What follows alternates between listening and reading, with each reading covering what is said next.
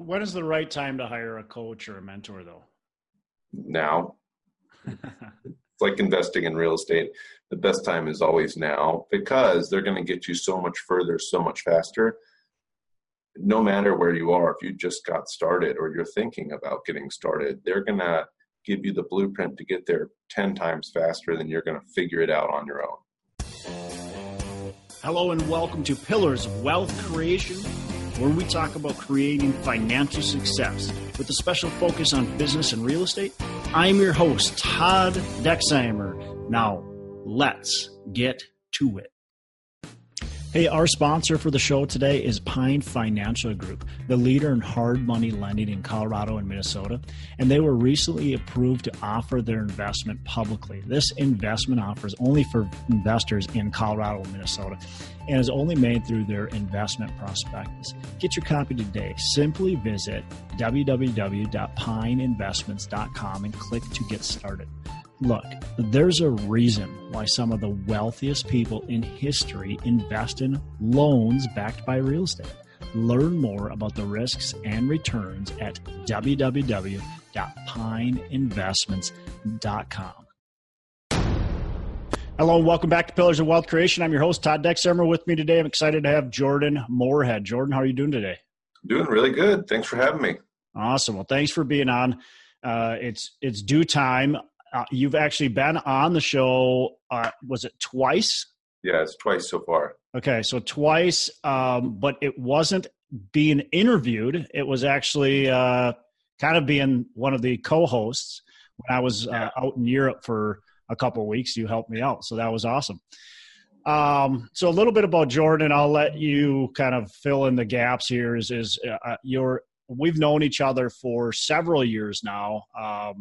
Met, I believe, at a meetup and then went out to a conference together a couple times. And you've been a successful real estate agent working a lot with investors, I know. And then also you've got your own investments out of the state you're living in. And so we can talk about that. So why don't you give our listeners a little bit more about your background, kind of, where you have evolved and where you're at today. Yeah, so I think we met about 4 years ago now, and at a real estate meetup. I had just started investing in real estate at the time. Wasn't working full-time as an agent. I owned a small business, a fitness business, and had a few employees that allowed me freedom to go pursue other things. So I was working part-time as an agent, but still running that business and running the investments I had. I tapered off that business and went full-time in real estate shortly after. I really, because of the way I had my business set up, was able to go full-time in real estate and still have an income supporting me while I did that. So that really helped a lot. I mainly invested in Louisville, Kentucky, because that's where I'm from, and it's an attractive market to me. I have invested here in Minneapolis, Minnesota, but I have not been recently, because I've been planning to move for the last few years, and I got hit by a car last year and it slowed down my process there, but I do plan to move down to Austin, Texas, another market I'm investing in next spring. So let's unfold that a little bit. First of all, for those who don't know you, you were on a motorcycle and got hit by a car and nearly died, right? Yeah. Oh yeah. No, should have been bad. For a few days. Yeah. Wear a helmet if you're on a motorcycle and don't get hit by a car. But don't get hit by a car. The helmet saved my life. There's a big dent, this big, in the top of the metal of the car where my head hit. Oh, jeez. So that's scary, man. That's scary. Yeah. All right. So let's go back. So you had this gym, and you said you had a couple employees. What happened with the gym? What was first of all, what were some successes for building that gym that you can leave with our audience? And then why did you either get rid of it or sell it? I know you kind of hit on that already, but let's go through that. So yeah, I think the biggest lessons that I learned while running that business was leveraging the right people at the right time. So I was hesitant to hire anybody, and I had a business coach, and they said, hey, you need to hire an admin like 2 years ago type of thing. you're not good at this, you don't do this well. And same thing with what I'm doing now. Admin work is not your thing. You need to hire somebody that's more organized and could take care of this. And I hired somebody for maybe $15 an hour, which was good for her. She could work anywhere. She could do whatever she wanted. And it allowed the business just to grow astronomically. We tripled our business within a year because all I had to do was focus on sales and actually operations of the business. After that, I hired strategically one coach, and then I hired another coach. And after a while, I wasn't doing any of the day-to-day work. I was just doing the big picture stuff. And I think everybody needs to aim to get out of their business and work on their business rather than just working in the business all the time. And it's hard because you think, oh, I'm the only person that can do this way, and nobody's going to do it like me. And you can train them to do it like you. If you have things that you do that are special, write it down. Make systems and processes so that they do it the exact same way as you. It's just a process. What when you started hiring people, did you find your income got stretched? Like, was it hard to pay them and make ends meet, or did it actually increase your income? Very temporarily, my income went down, but really quickly it went back up. So that business was really easy, where if we signed up a new client, that was an extra $3,000 a year. So for the admin, I was paying her maybe $1,200 a month. We needed 4 new clients to cover her entire salary for the year, and that's all we had to do.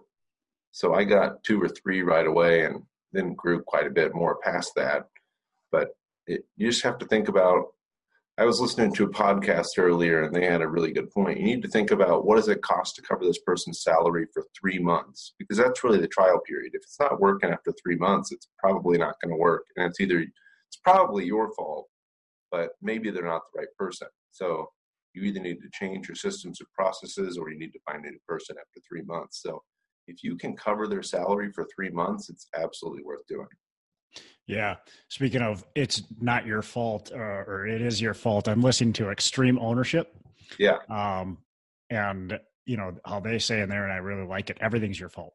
Yeah, exactly. It's your fault. You made that choice. You chose to hire that person. So if they're not the right fit, it's your fault. Or you didn't have the right systems in place, or you didn't train them right, but it's just still your fault. That's how I've always looked at it with any employees, is the first time they make a mistake, that one was on me. I didn't do something right. I didn't train them. I didn't have a system or process in place. If they make a mistake 2 or 3 or 4 times, then it might be on them. But the first time is always your fault. Yeah, good point. That's a great way to look at it, because I think a lot of us, are worried about hiring the wrong person, and sometimes that even sets us back of even hiring somebody, and we just don't move forward. We paralyze ourselves, or we do, and then they make a mistake, and immediately we're angry at them and think they're incompetent, when it's actually our fault. We're the incompetent ones. We're the ones so that's a good way to look at it. That first mistake is 100% on me. Probably even the second and third mistake, if after a while they continue to make, the same type of mistakes, well, sure. But, you got to look at yourself first. Are you actually training them properly? Are you actually setting them up for success, or are you setting them up for failure? Mm-hmm.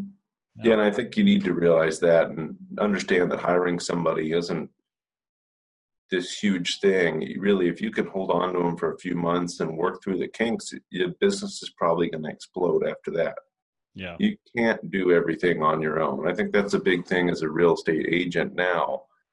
I'm not very good at the paperwork and doing all that stuff. When I hired my director of operations here, it freed me up just to go show houses and sell houses rather than plunking through all the paperwork that I frankly am not very good at. And I've had somebody doing the post-offer paperwork for quite a while. Since my first transaction, I never did paperwork past writing the offer.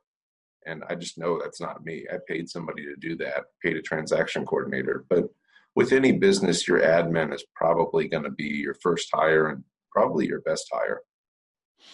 Yeah. And good point. I mean, you're not even if you're good at that stuff, is that what is best fitting your, your strongest capabilities, your best fitting your ultimate goals. And I'm assuming as a real estate agent, your ultimate goal is to sell properties.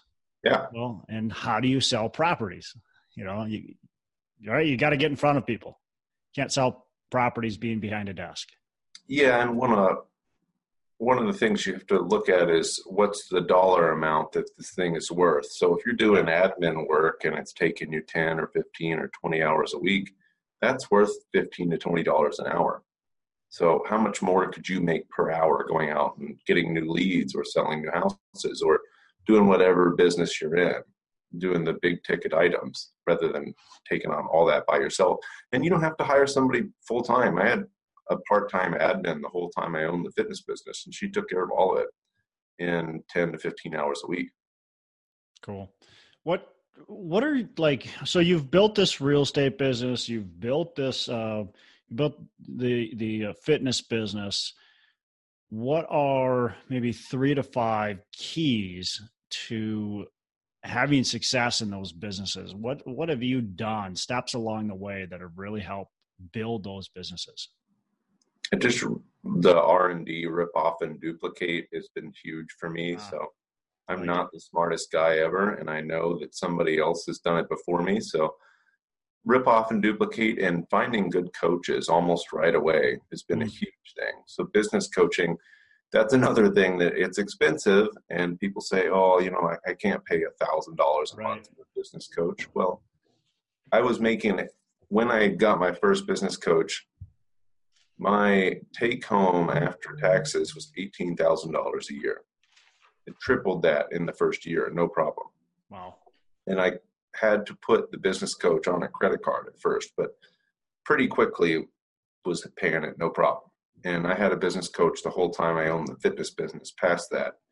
And they allowed me to build up a business and hire people and systems and processes and really grow from, we had maybe 18, 19 clients when I hired them to over 60 clients by the end of it. So it was absolutely worth every penny. And I think you have a business coach too, and I've seen that it's gone pretty well for you. So when is the right time to hire a coach or a mentor though? Now. It's like investing in real estate. The best time is always now, because they're going to get you so much further, so much faster. No matter where you are, if you just got started or you're thinking about getting started, they're going to give you the blueprint to get there 10 times faster than you're going to figure it out on your own. Yeah, for sure. Anything else that you've seen as kind of critical? I like it. The R&D, rip off and duplicate, obviously the business coach. What else beyond those have you really seen as being keys to your success? I think I've always just had a learning and growth mindset too. So I've never not gone to conferences and seminars and read books all the time. I get crap because all I read is self-development and business and those types of books. I don't read fiction or anything else. I have a bookshelf full of them. But I think always learning is huge because stuff changes. And for instance, if you listen to a podcast about real estate investing from 2010, the advice you get is going to be different than a podcast that was recorded last month. So I have that happen all the time where, I heard that I need to look for this 2% rule for single family rentals in a nice neighborhood that don't need a lot of work. I'm like, hey, that doesn't exist right now. Yeah. Find that unicorn and you'll do well. Yeah. They're not around. I look every day, all day, but yeah, you need to pay attention to current material. And that's why I think it's always learning is really what you're going to benefit from. Good. What mistake that you can take us through, something that you've made a mistake and actually have learned and grown from that? Not starting out with the end in mind. Just starting out, and this is what I did with my real estate agent business. I didn't start out with the end in mind as far as building a business as much as I did with the fitness business because I had good coaching there. But, there's lots of things. I should have hired a director of operations or an admin a year ago with my real estate agent business. And I just hired them a few months ago. And I should have hired agents to start working with me 6 months ago. I started about a month ago on that. So not starting with the end in mind and doing things past when they're needed. You need to hire before you need them and then get them up to speed, and you'll grow past paying that person's salary rather than hiring them when you absolutely need them. Well, and one of the nice things, obviously, you're in a commission-based business. So with hiring agents, it's commission-based, and so they're paid based on their performance. Now, obviously, they want the results, and so they're seeking you because they feel like you can provide them results right away. So you definitely have probably some overhead, some advertising, some you want their success as well. So you got to feed them leads and so on. But, ultimately you're not out a paycheck if they don't make any money. Sure. And you need to have the processes together to help them get where they need to go too. We have tons of business, but if these people aren't trained well, they're not going to make much money. Yeah. Let's shift over a little bit into your investments. I know you had some properties or a property in Minneapolis. I think you've got some stuff in a couple properties, maybe in Texas, and then stuff in Louisville, which you've said earlier, that's your main stuff.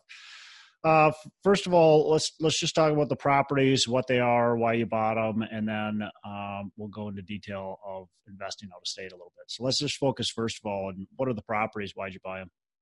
So I bought in Louisville, and that's really my main market. I'll talk about Austin in a second. In Louisville, I purchased, and I think we talked about this right when I was purchasing these.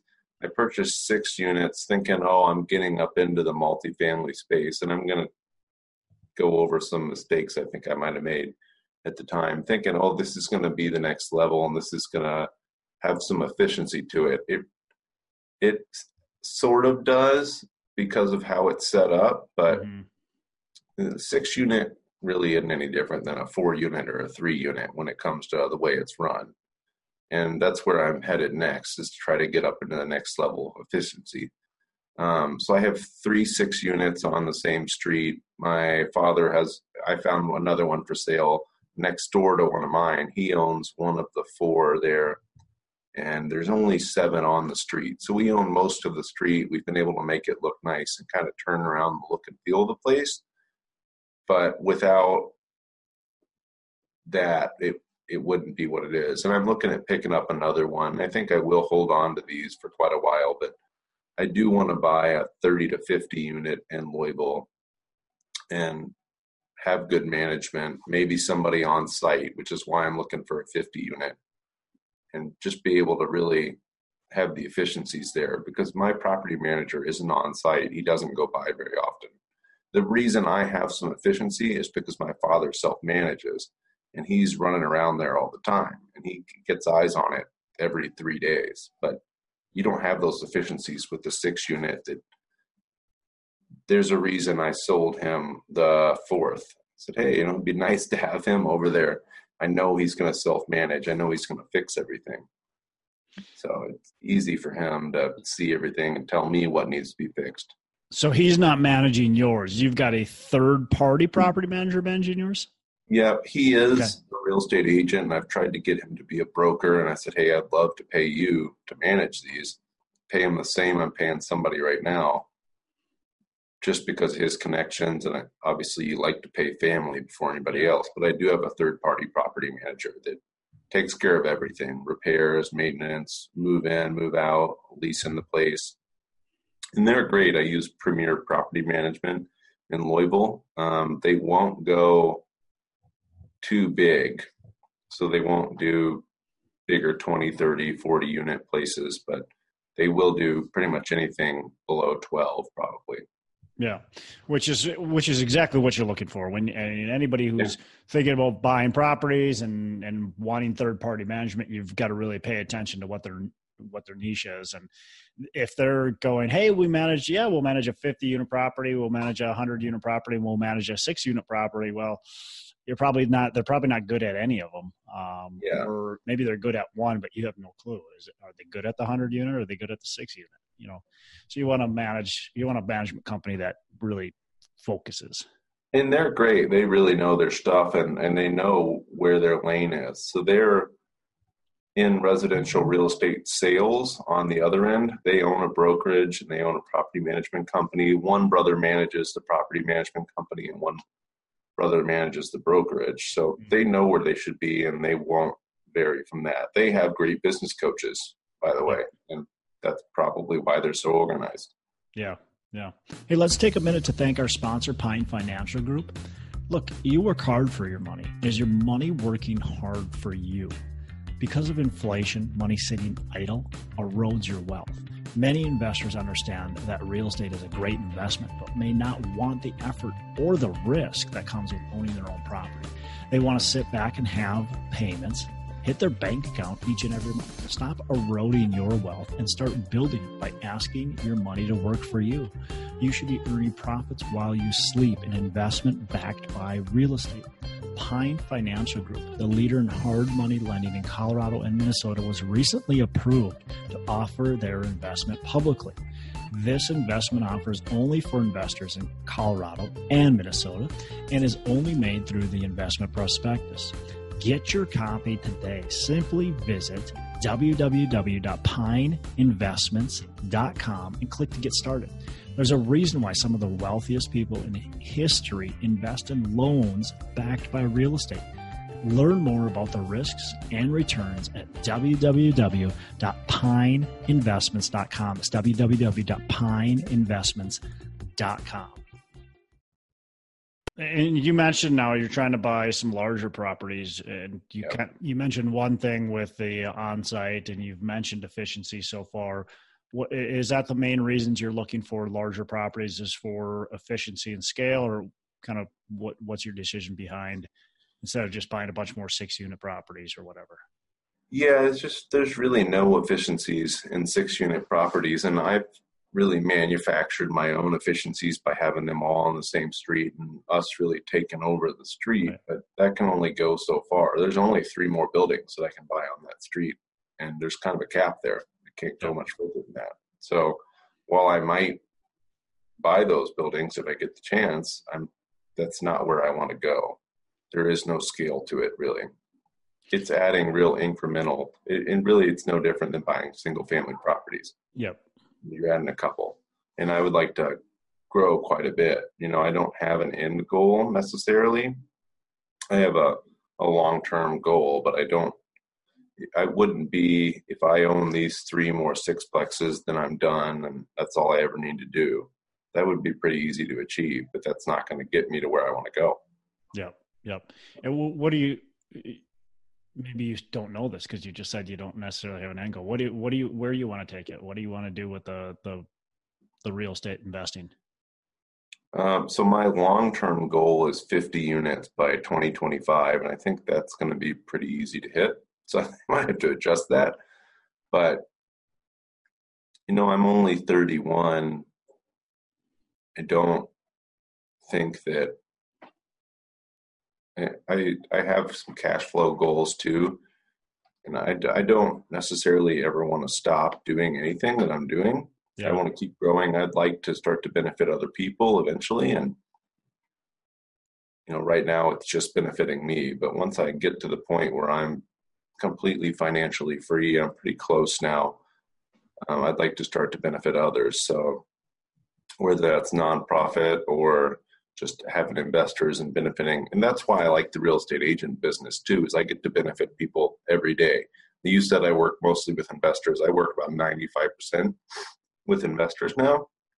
And it's mostly new investors, getting people started in real estate investing. And just seeing, for instance, I just sold a guy a duplex. His rent was $2,100 a month before he bought the duplex. He rented out the other unit in the duplex. His mortgage is $2,000 in the duplex. Rented out the other unit for $1,600. Is charging a roommate $600, and then he's going to rent out another room and charge another $600. So he's already living completely for free, and then he's going to make some money to live there. This is in a good neighborhood and a good place. So he didn't really sacrifice his standard of living too much, but he just gained an extra $25,000 a year. Yeah. Gotta love That's that. fun to do. Yeah. And that's a smart thing to do, especially for somebody who's younger. So anybody younger, doesn't have kids, not married, or maybe he is married. But man, that is a great way to go about this business and get in the corridor. I think the biggest advice, at least for me, and you might have something you want to add to it as well. The biggest advice for me is you've got to look at the end of the day where the cash flows of the building, what the value is of the building, and make sure you're not overpaying just to go and live there, because eventually you do want to move out. And when you want to move out, you want to be able to sell it, or you want to be able to rent it and actually cash flow. Yeah, and I provide a spreadsheet that I use to people I'm working with so they can do that. And it has to work when you move. It's not about, I mean, maybe you do want to live there forever. Somebody that spoke at our conference, Holly Williams, she has a 4-unit in Brooklyn, I believe, that they live in. And it sounds like she's doing pretty well living there and doesn't have any plans of moving ever. And that's, as far as finding a cheap way to live in New York City, you're not going to. So unless you do that. Yeah. I mean, definitely it could be a great solution long-term if that's what you want to do. Yeah. I know people that have the mother-in-law suites or whatever you want to call it. And, it's a duplex. It's set up like a single family home with like a basement unit or a unit off their garage or whatever. But that's a great way to do things if you can. And that's actually what we'll be moving into in Austin, Texas, is I have a single family home with an ADU, so an extra house in the backyard that we've completely renovated. It's a nice place. Granite countertops, new cabinets, tile everywhere in the bathrooms. It's a decent place. But with renting out the other unit or Airbnb in the other unit, I'll live completely for free. Even if I just rent it out at the rent it is at now, I'll pay $300 a month for my mortgage and live within 10 minutes of downtown Austin, which is pretty sweet. So, yeah, and I would suggest anybody, especially if you don't need that garage, check with your municipality and see what you can do, because I mean, that's what when I was in San Francisco last spring, and that's where I stayed, was somebody's garage that they converted half of it into an apartment. The other half was still a garage, one stall parking, but the other half was where I stayed, and it was actually a pretty decent place, and just stayed in their garage essentially. So there is that opportunity for you to do it. A lot of people just keep it as storage, and it's like, man, if you can just get rid of a little bit of your crap, you could be making $1,200 a month or whatever your rent can be. Yeah, and I think it's important to remember that $1 saved is more than $1 earned. You pay taxes on that $1 earned. So if you save $1, technically you need to make $1.30 or $1.40. Yep. I think that's really important to think about. Is that $1 saved? It's worth around $1.50 if you're just earning your income and don't have any passive income. Well, and then it's worth even more than that when you start to go, okay, 5-10 years from now, what's that really worth? Start to make interest on it. Start to invest it the right way. I mean, it can be worth a lot more. So take us through. So you just said you're going to move to Austin. You're moving there. You're obviously kind of starting from scratch, right? You've got this real estate business, but you're moving. So what's that mean? What are you going to do? How are you going to build this thing? How are you going to maintain? Keller Williams has a cool model called the expansion model. And so what we're going to do is leave a team here, and we're building that out right now. And we'll still have people here working with us, and I'll still work with people here, but just remotely, and have people that are doing all the on the ground work. And I've already done a bit of that in Austin, actually. So that'll be really the hub, I believe, and we may expand that even further. So I might leave a team here looking for an agent or two. I already have one. Actually looking for another one. If anybody knows anybody that's investor friendly, we're looking for somebody that currently invests, that wants to continue to grow their portfolio, and wants to do all of those things along with serve those type of people. So I will build the business down there essentially on my own for a while also leaving a business here and building it. But we do plan to expand that to other markets. So maybe Louisville, Kentucky, for instance, I have a good knowledge of that market. Really wherever else it takes us.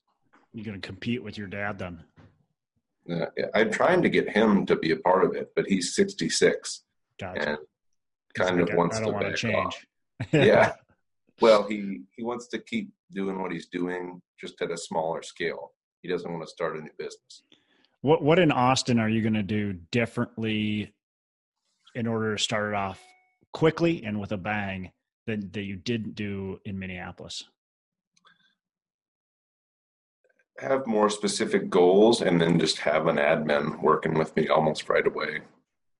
So I'm pretty good at going out there and getting business, and I just need to only do that all day and take care of the business up here too. To somebody that's new looking to get into that, your business or business even kind of similar, you said you're pretty good at getting new business. What do you do? I think just being able to talk the talk helps a lot. So you wouldn't hire a personal trainer that didn't go to the gym frequently and wasn't in decent shape. I don't think most investors are going to hire a realtor that doesn't invest. I don't think most homeowners are going to hire a realtor that hasn't bought and sold their own houses. So I think the first step to being a good realtor is to actually know about real estate, not just know about the sales process. Yeah, which surprisingly, a lot of realtors have no freaking clue about real estate. They don't teach you that in realtor school. Yeah, that's too funny. Yeah. So knowing the business, any other kind of key critical things that you do? Knowing the business and doing lead generation type work every day consistently, at least an hour a day, you're doing lead generation. And that was the same thing with the fitness business. Is you're always marketing. You're always trying to find new clients. Yeah. The business, eventually in any business, there's going to be some attrition and you're going to lose clients. So you can't just rest on your laurels on anything. You always have to keep growing. And that's how I've always approached any business I've been in, is I have to keep going and going and going. And maybe I'm going to get up here and then I'm going to come down here and then I'm going to get up here and then go down there. But you want to keep growing eventually. There's always back steps. You might lose a few clients or you might not get a few or might have some rough times, but you need to always have that growth mindset. I know you've gone to, and you mentioned this earlier, you've gone to quite a few real estate conferences. You've gone to, I know I was with you in Denver and Nashville, Minneapolis. You've gone to a couple in Texas, I believe, and maybe some other locations as well. Why conferences? Why are you going to these conferences? And what have they done for you? What kind of benefit have you gotten from them? Well, the networking, for one, is huge. Off that conference we went to in Denver, this was not my reason for going at all, but I actually sold a condo off that conference. So that conference was $300. I think I made around $5,000 off going to that conference. And that was the same conference we went to, actually, where I just had 1 6-unit and 1 duplex at that point in time. And Trevor, your coach, said, "Hey, don't say you only have this."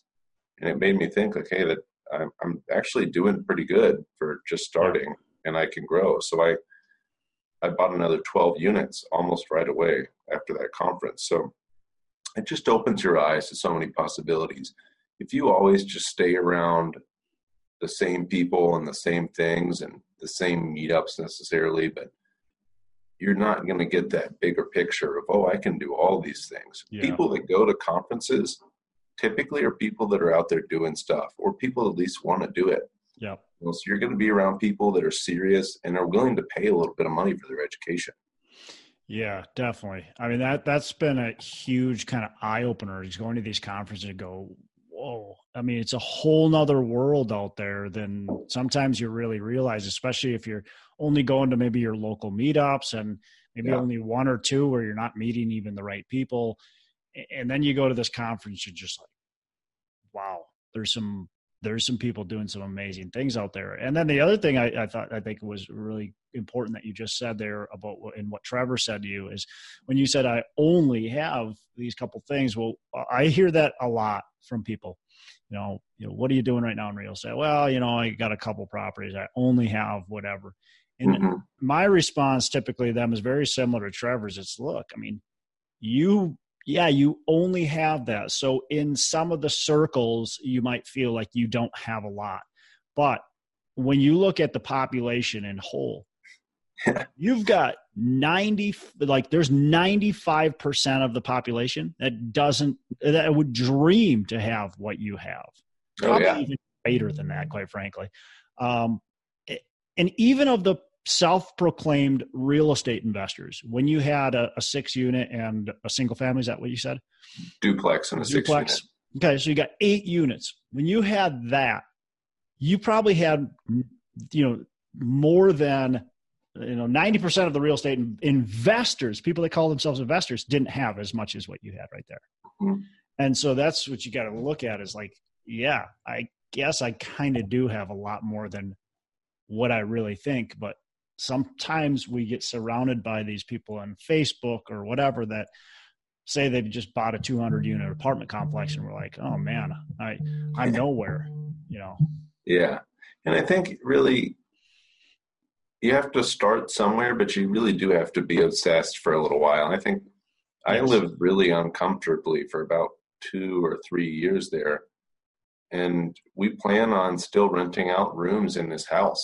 So Austin has a lot of awesome music festivals that people will pay exorbitant amounts just to stay in a room close to downtown. And during those, we're going to rent out the other 2 rooms in the house and make money. Why wouldn't you? Yeah. But you have to be uncomfortable and you have to be obsessed for a while. I think you said it at the meetup the other night that you spoke at, my meetup you spoke at. Yeah, you have to just be enthralled in this stuff. And it's all you think about and all you do. But you have to take care of those people around you and make sure you make time to do other things. But it's got to be all you do for a while. You can't do, and there's a reason I only own multiple unit properties. That's been my goal from the beginning, is buy multifamily. Yeah. So I don't own single families. I've seen a lot of good deals, and I passed up a good one recently in North Minneapolis that would have made around $1,000 a month, but it wasn't worth doing because it was going to take me over here. Yeah. So be obsessed and be very narrowly focused, and you're going to do well. Awesome. With anything, with starting a business, with real estate investing, with working out. If you're working out and you're saying, hey, I'm going to spin class this day and I'm going to the gym to lift weights this day, I might go run some cardio this day. You're just all over the place. Eventually, you might get somewhere just because you're doing something, but you're going to get so much better results if you hire a coach and go to the gym 3 days a week and lift and eat exactly what they say. Yeah, good point. Good point. All right, so we got a couple more questions before we wrap up.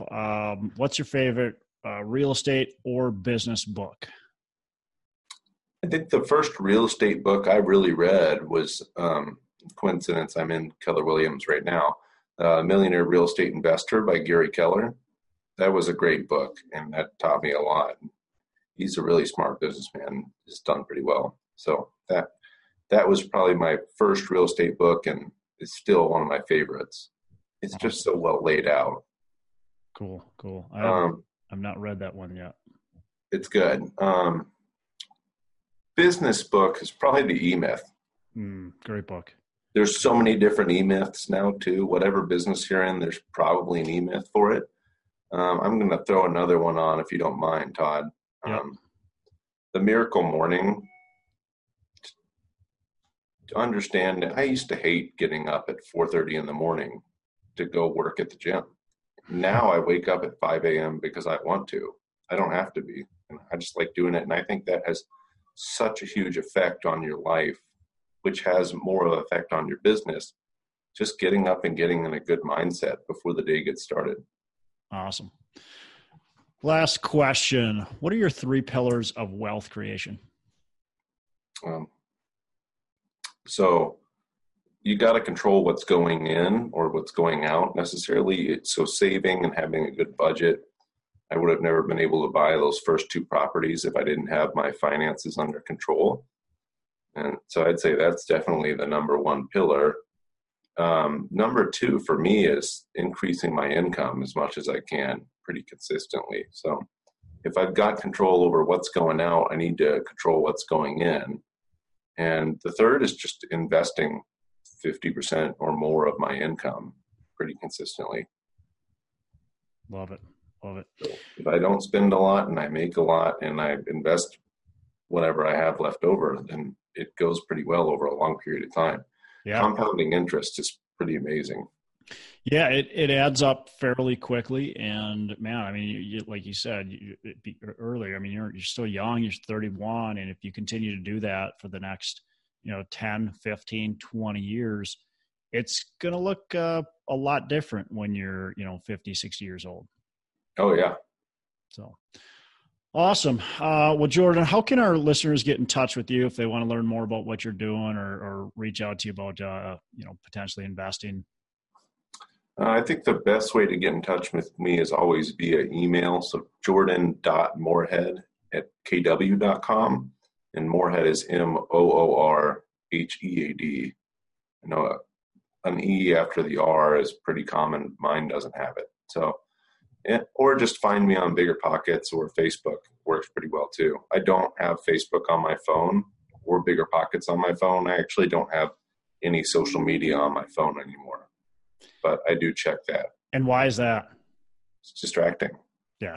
It feeds in negative. For one, it's feeding in negative energy that I don't need, and it's distracting. So I really do try to keep control of the inputs that I take in, and I don't watch TV. I don't have social media on my phone. I read business books. It's all about what you do to your brain.